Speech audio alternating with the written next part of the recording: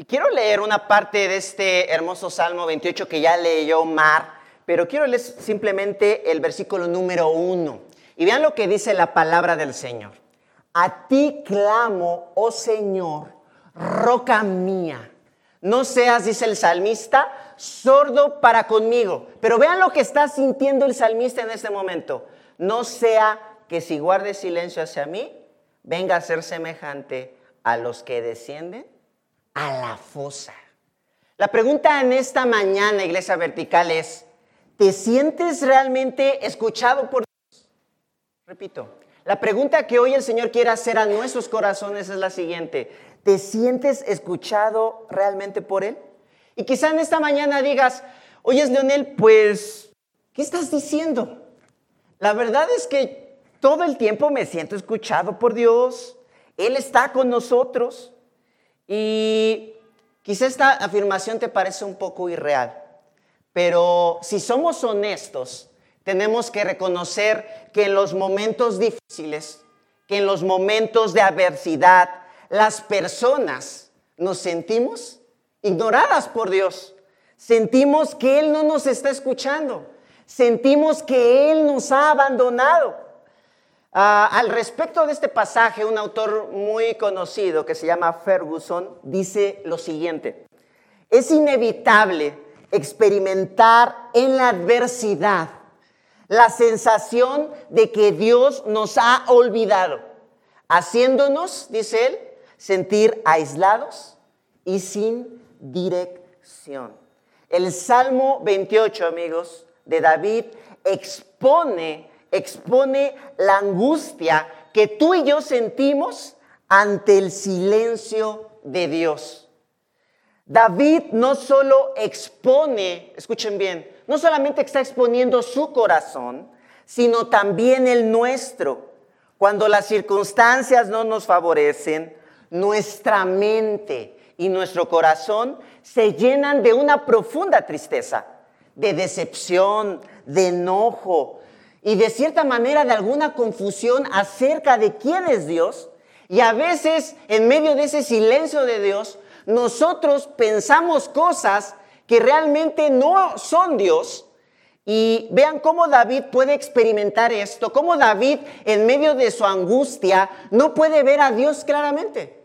Y esto nos pasa a ti y a mí. Vean cómo David pierde la visión de quién es realmente Dios. Vean lo que dice el versículo número 2. Dice: escucha la voz de mis súplicas cuando a ti pido auxilio, cuando levanto mis manos hacia el lugar santísimo de tu santuario. Dice él: no me arrastres con los impíos, ni con los que obran iniquidad, que hablen de paz con su prójimo, mientras hay maldad en su corazón. Dales conforme a su obra y según dice la maldad de sus hechos. Dales conforme a la obra de sus manos. Págales su merecido, porque no tienen en cuenta los hechos del Señor ni las obras de sus manos. Él los derribará y no los edificará. David está convencido de algo en ese momento. Él piensa que Dios no lo está escuchando. Él piensa que Dios no es bueno. Él piensa que Dios lo está tratando de manera injusta. Por eso está hablando: ¿por qué me estás tratando de esta manera? ¿Por qué no tratas a las personas malas como deberían de ser tratadas? ¿Por qué me estás tratando de esta forma? ¿Por qué eres tan injusto? Y a veces esas ideas vienen también a nuestros corazones en medio del dolor. Dios no me escucha, porque si lo hiciera, mi matrimonio no estuviera en este conflicto. Señor, ¿por qué no cambias el corazón de mi esposa? Señor, ¿por qué no cambias el corazón de mi esposo? He orado durante 10 años y tú me has abandonado. Realmente me has tirado a mi suerte. ¿Por qué eres así conmigo, Señor? Señor, ¿por qué eres tan malo conmigo? ¿Por qué permites que tenga esta enfermedad? ¿Por qué permites que tenga cáncer? ¿Por qué permites que tenga diabetes? ¿Por qué me tratas de esta manera si yo voy a la iglesia todos los días, si yo oro? ¿Por qué eres tan injusto conmigo? Dios, realmente no merezco lo que me está pasando.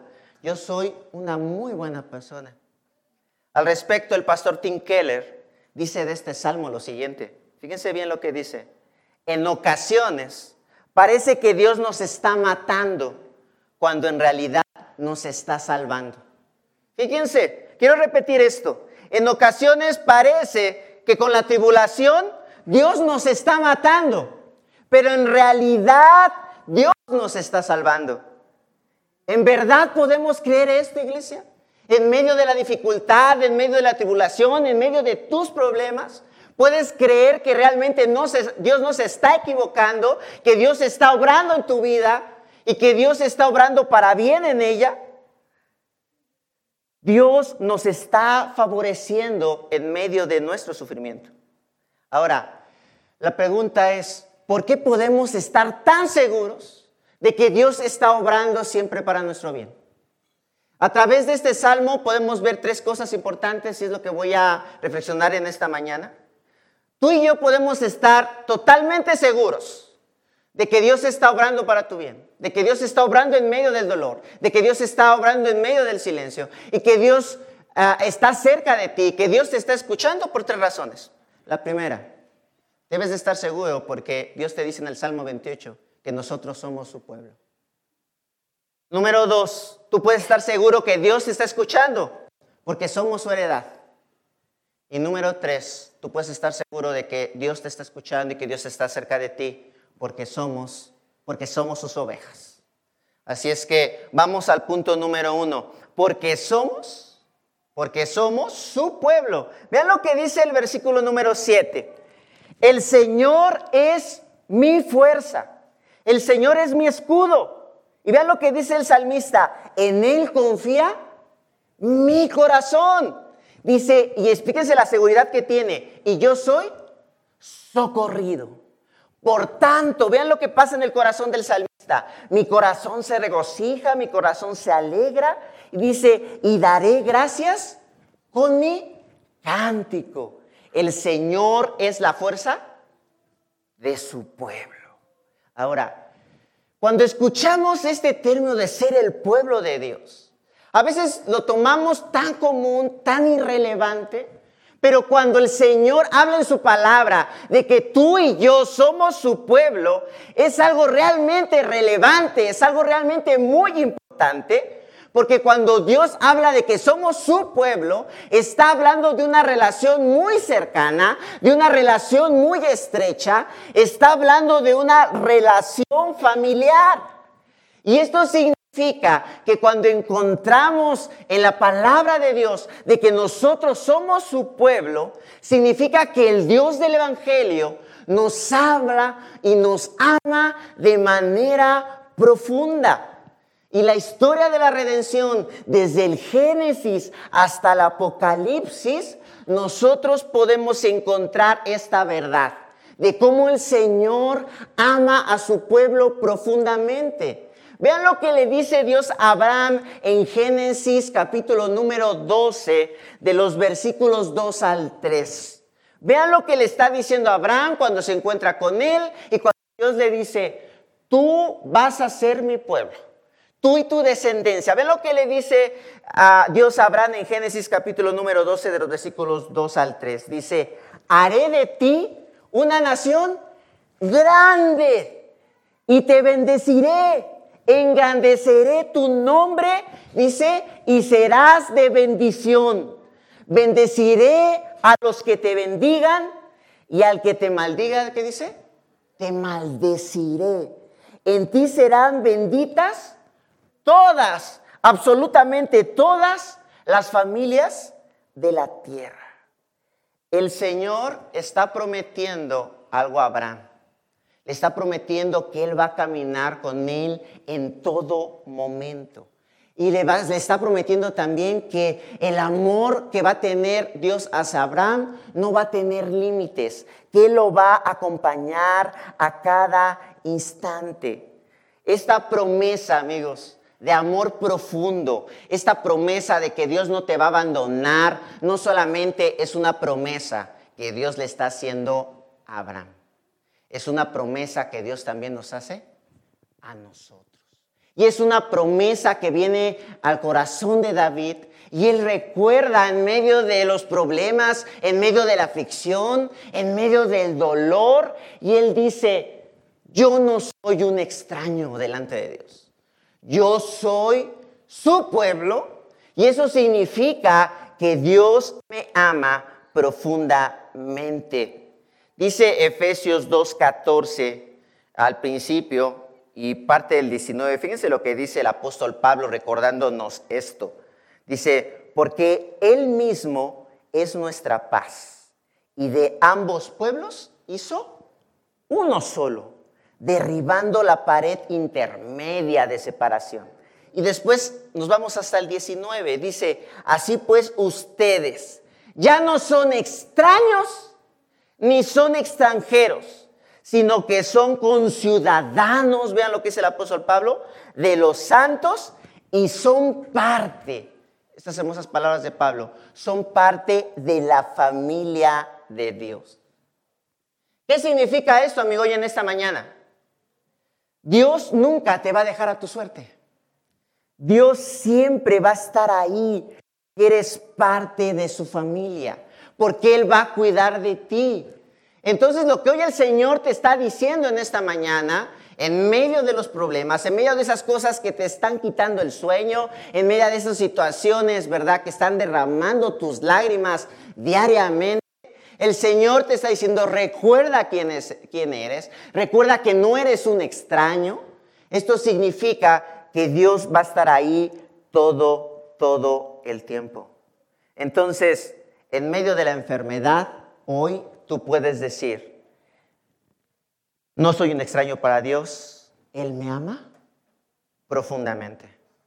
Cuando el desempleo o la crisis económica te alcance, recuerda, yo soy parte de una familia, soy parte del pueblo de Dios. Esto significa que el Señor te va a proveer, esto significa que el Señor va a estar ahí, el Señor te va a acompañar.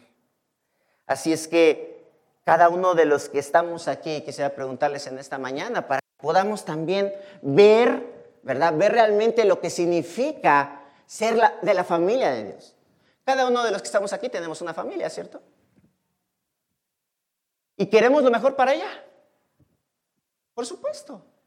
Aunque nosotros estamos rotos y a veces dañamos a nuestro esposo, dañamos a nuestra esposa. Pero la realidad es que a pesar de que estamos rotos, a pesar de que necesitamos del Señor, de alguna u otra forma siempre tratamos de hacer el bien a nuestra esposa. Tratamos de que ella esté contenta, tratamos de de ayudarla en todo. Igual las esposas tratan de tratar bien a sus esposos, de cuidarlos, de nuestros hijos, ¿verdad? Cuando nos enfermamos, nos preocupamos muchísimo. Estamos al pendiente de ellos. Cuando hablamos de este término, también podemos ver si nosotros siendo imperfectos, amamos a nuestra familia y cómo tratamos a nuestros seres queridos. Imagínense cómo nos trata Dios a nosotros. Dios está buscando siempre tu bien. Dios siempre va a obrar, ¿verdad?, para tu bien. A pesar, como lo decía hace algunos momentos, a pesar de que a veces tú sientas que Dios te está destruyendo, Dios está ahí. Y esta verdad, amigos, llena al salmista de fuerza, lo llena de seguridad, lo llena de alegría y lo llena de acción de gracias. Así que ser el pueblo de Dios te debe de llenar, de ánimo, de confianza y de gratitud, cual sea tu circunstancia. No eres un extraño para Dios, eres parte de su familia. Recuerda esto, soy parte de su familia. Pero hoy el Señor nos llama realmente también a arrepentirnos, porque tenemos que reconocer que nosotros olvidamos esta verdad y que a veces, otra vez, el dolor, el sufrimiento, nuestro propio pecado nos hace pensar que nosotros no somos importantes para Dios. Nos hace pensar que Dios nos está dando la espalda. Pero hoy el Dios del Evangelio viene y te dice, no te estoy dando la espalda. Recuerda que tú eres mi pueblo. Así es que hoy tenemos que venir con corazones sinceros, con corazones honestos y reconocer, ¿verdad?, que en muchas ocasiones nosotros olvidamos esta verdad del Evangelio. Así es que hoy tenemos que venir en un arrepentimiento profundo y decirle, Señor, perdóname, porque a veces olvido quién soy, a veces olvido que soy tu pueblo y hoy necesito recordarlo. Necesito recordar que no soy un extraño para ti. Necesito recordar que tú eres bueno todo el tiempo conmigo. Necesito recordar que tú me amas profundamente. Y necesito recordar, ¿verdad?, que tú estás caminando conmigo todo el tiempo. Perdóname, Señor. Perdóname porque realmente esto no está pasando en mi corazón. Así es que no solamente debes de estar seguro que Dios está contigo porque eres parte de su pueblo, sino también porque eres su heredad. Punto número 2. Vea lo que dice el versículo número 9. Salva a tu pueblo y bendice a tu heredad. ¿Qué significa esto? Nuestra vida, amigos, le pertenece a Dios. Esto significa que Él nos va a proteger siempre. En el Antiguo Testamento se utiliza siempre de forma simbólica el término heredad. Pero en el Antiguo Testamento se utiliza este término para nosotros, para recordarnos constantemente que nosotros somos propiedad. Vean bien, escuchen bien. Somos propiedad del Señor. Y esto apunta a que si nosotros somos propiedad de Él, nosotros somos valiosos para Él. Vean lo que dice Deuteronomio 32 del versículo 9 al 11. Vean lo que dice este versículo. Dice, pues la porción del Señor es su pueblo. Jacob es la parte de su heredad. Lo encontró en tierra desierta, en la horrenda soledad de un desierto. Lo rodeó, dice la palabra del Señor, y cuidó de él. Lo guardó, vean lo que dice, como la niña de sus ojos, como un águila que despierta su nidada, que revolotea sobre sus polluelos. Dice la palabra del Señor, extendió sus alas y los tomó y los llevó sobre su plumaje. El Dios del Evangelio, amigos, resguarda cuidadosamente lo que le pertenece. Esto significa que si tú crees en Él, eres parte de su propiedad. Y Él te va a cuidar, y Él te va a guardar. Cada uno de los que estamos aquí tenemos cosas valiosas, ¿cierto? Hay algo que para ti es muy importante. Por ejemplo, a mí me encantan las gorras, ¿no? Y mis gorras las tengo ahí en un lugar muy especial. Y tengo mis gorras, me gusta coleccionar gorras. Y para mí son muy valiosas.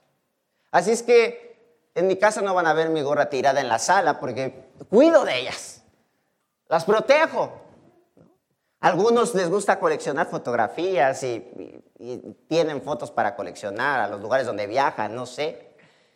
Y no van a dejar sus fotografías en cualquier lado, ¿verdad? A pesar de que ya hay una cuestión digital, ¿verdad?, que podemos tenerlas en el celular. Pero hay muchos que todavía guardan esa añoranza de tener sus fotografías en álbumes y guardan las más importantes, ¿no? Y no van a tener su álbum de fotografías abajo de la cama. Lo tienen, ¿verdad?, en un lugar muy especial. Piensa en una cosa especial que sea para ti.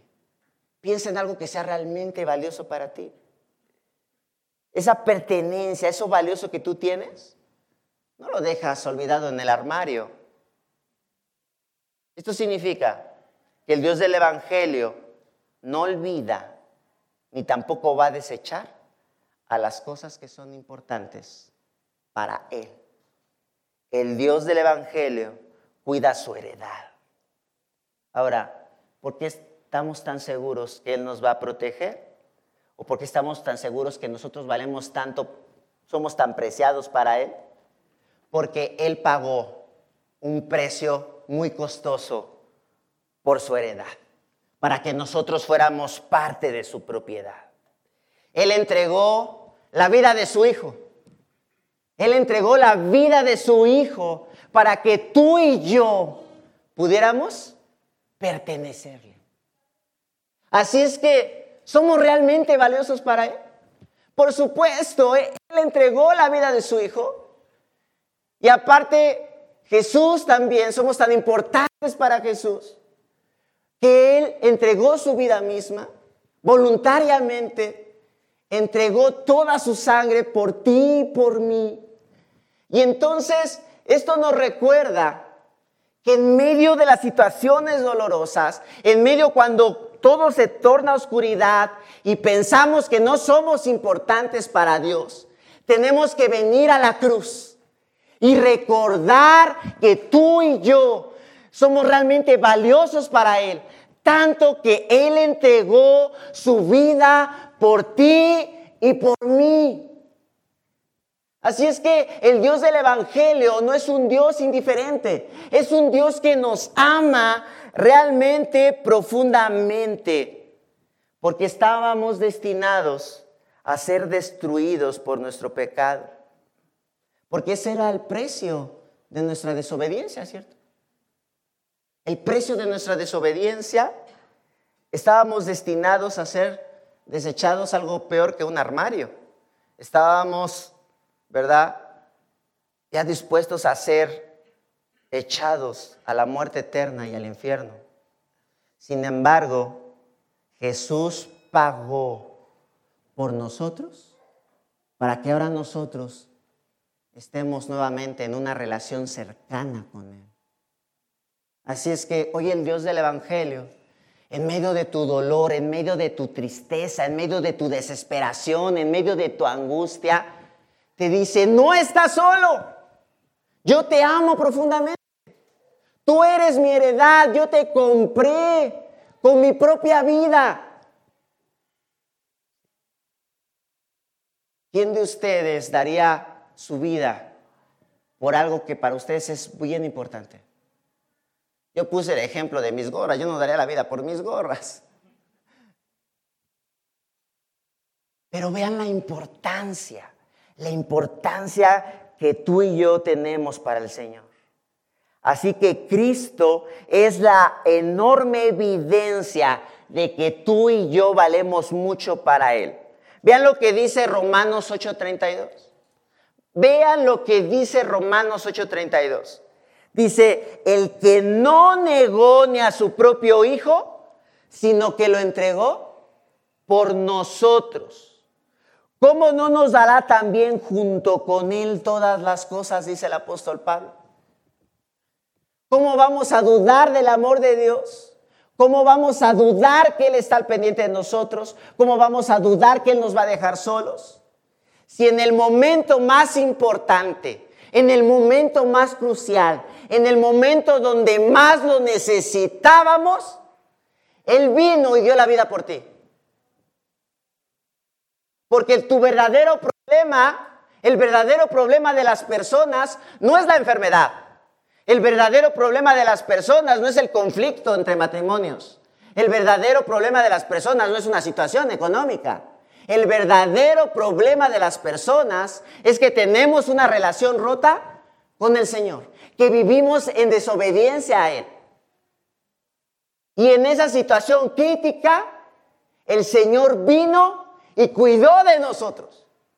Y si Él cuidó en ese momento tan importante, tan esencial para ti y para mí, no dudes que el Señor va a caminar contigo. Cristo y la cruz nos recuerda cuán tan bueno es Dios, pero también qué tan generoso es Él. Tenemos a un Dios generoso, tenemos a un Dios bondadoso. No tenemos a un Dios, ¿verdad?, que se limita para amarnos.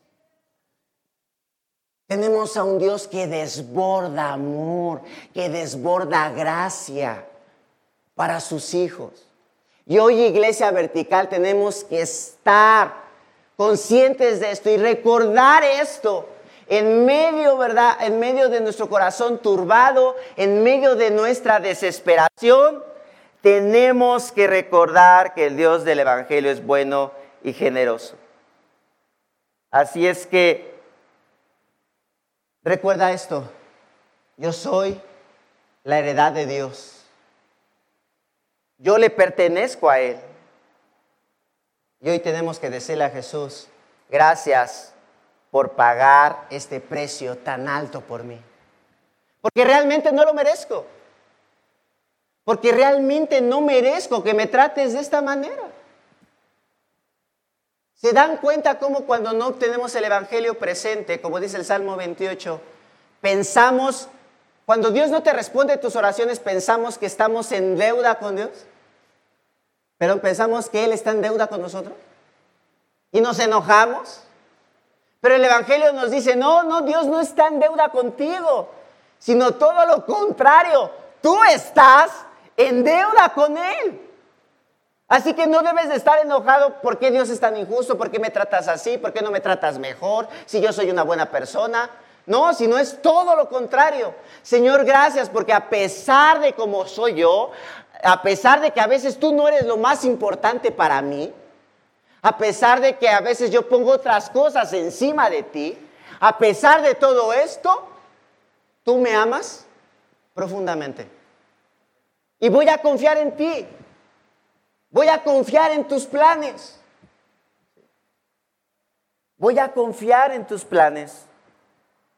No solamente porque somos su pueblo, no solamente porque somos su heredad, sino también porque somos, punto número 3, sus ovejas.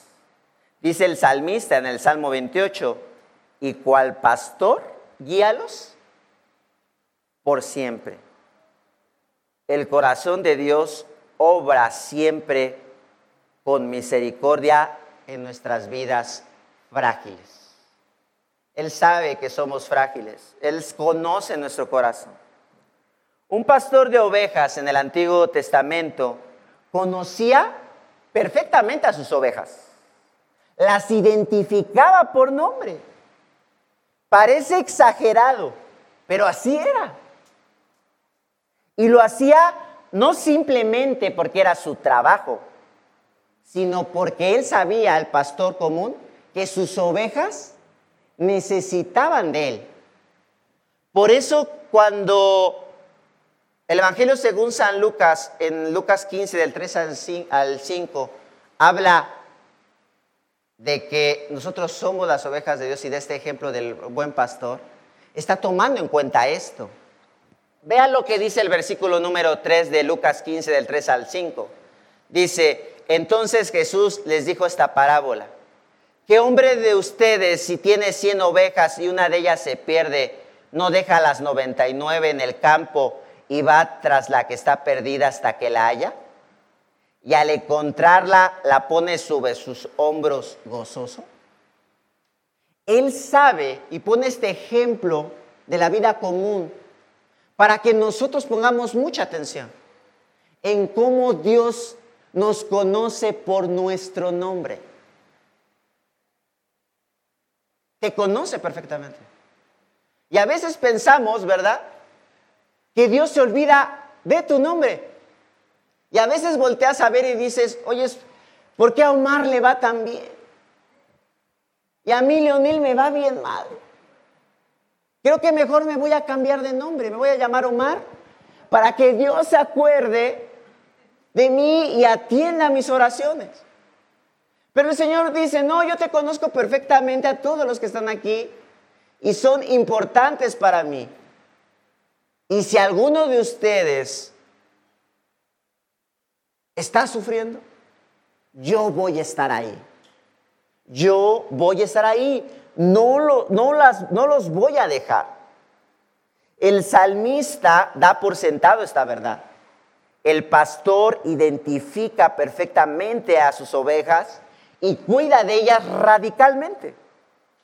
El Dios del Evangelio es el buen pastor que está cerca de sus ovejas, porque Él sabe que nosotros necesitamos de Él, porque Él conoce nuestra fragilidad y Él sabe que vivimos en un mundo totalmente roto, en un mundo donde vamos a sufrir.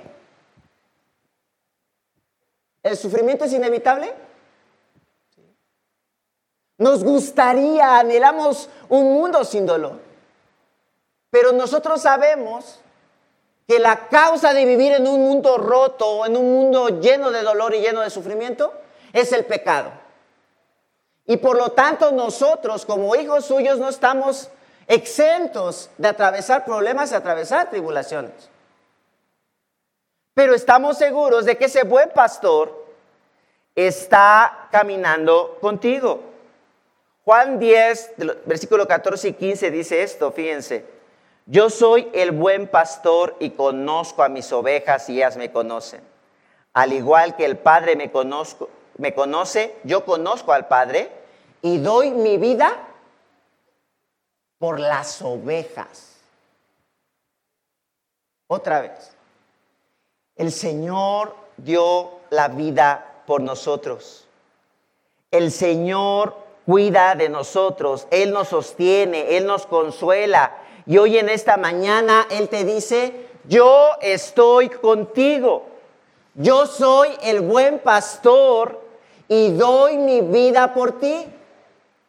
Y voy a cargarte. ¿Ven esta imagen tan impresionante del pastor común, cómo carga a la oveja? Porque realmente está débil, porque necesita de él. No, a veces nosotros cuando estamos atravesando el dolor, necesitamos que alguien nos sostenga. Las fuerzas se nos acaban, nos sentimos débiles. Pero el Señor nos dice, yo estoy dispuesto a cargarte en medio de este dolor. Y recuerda que este buen pastor entregó su vida. Entregó su vida por ti. Y otra vez, eres bien importante. Y termino con esto. La esposa de Martín Lutero, un importante reformador, se llamaba Catalina. Y un día lo vio desanimado e indiferente con Dios. Lutero, ¿verdad? Que para muchos, ¿verdad? Es un héroe de la fe, casi perfecto, pero no lo es. También tenía un corazón roto como nosotros. Y estaba triste, Lutero. Así que su esposa lo vio y ella decidió vestirse de negro al ver a Lutero triste. Ella se vistió de luto y de repente Lutero estaba leyendo un libro en su sala y esta mujer se acercó, Lutero la vio y le preguntó, amada mía, ¿por qué estás vestida de esa manera? ¿Quién se murió? Y ella le contestó, creo que al parecer Dios ha muerto. Ella sabía que Lutero se sentía abandonado por Dios. Sentía que Dios no le estaba escuchando. Ella sabía que en el corazón de Lutero, aunque no lo expresaba, para él Dios estaba muerto. Y entonces ella le leyó el Salmo 28 y le dijo, el Señor, Lutero, es la fortaleza de tu pueblo y un baluarte de salvación para su ungido. Él salva a su pueblo, bendice a su heredad y cual pastor los guía siempre. En ese momento, escribe Lutero, entendí que no estaba solo, entendí que Dios no estaba muerto, entendí que Dios me escuchaba porque yo soy su pueblo, porque yo soy su heredad y porque soy su oveja. Así es que, amigos, miremos a Cristo y veamos cuán amados somos por Él. Cuando tengas duda de que Dios no está contigo, cuando sientas que Dios se ha vuelto sordo ante ti, recuerda esta verdad del Salmo 28. Mira a Cristo y entenderás que eres su pueblo, que eres su heredad y que eres una oveja de Él. ¿Les parece si oramos para recordar esto? Señor, perdónanos. Perdónanos, Señor, porque en medio de nuestro dolor y en medio de nuestra angustia, a veces perdemos la dirección. Y pensamos que tú nos has dado la espalda, que tú eres malo, que eres injusto, que tú no nos escuchas. Pero hoy queremos venir a la cruz y recordar, Señor, que nuestro pensamiento es erróneo. Recordar, Señor, que tú diste la vida por nosotros. Que no escatimaste, Señor, el dejar la diestra del Padre para venir a salvarnos, para dar tu vida por cada uno de los que estamos aquí. Gracias, Señor, porque podemos recordar que somos amados profundamente, porque no queremos olvidar que somos tu pueblo, que no somos extraños. Queremos recordar que somos tu heredad, pero también queremos recordar, Señor, que tú eres ese gran pastor que está cuidando de nosotros todo el tiempo. Gracias, Señor, por este tiempo. En el nombre de Cristo Jesús te damos gracias. Amén.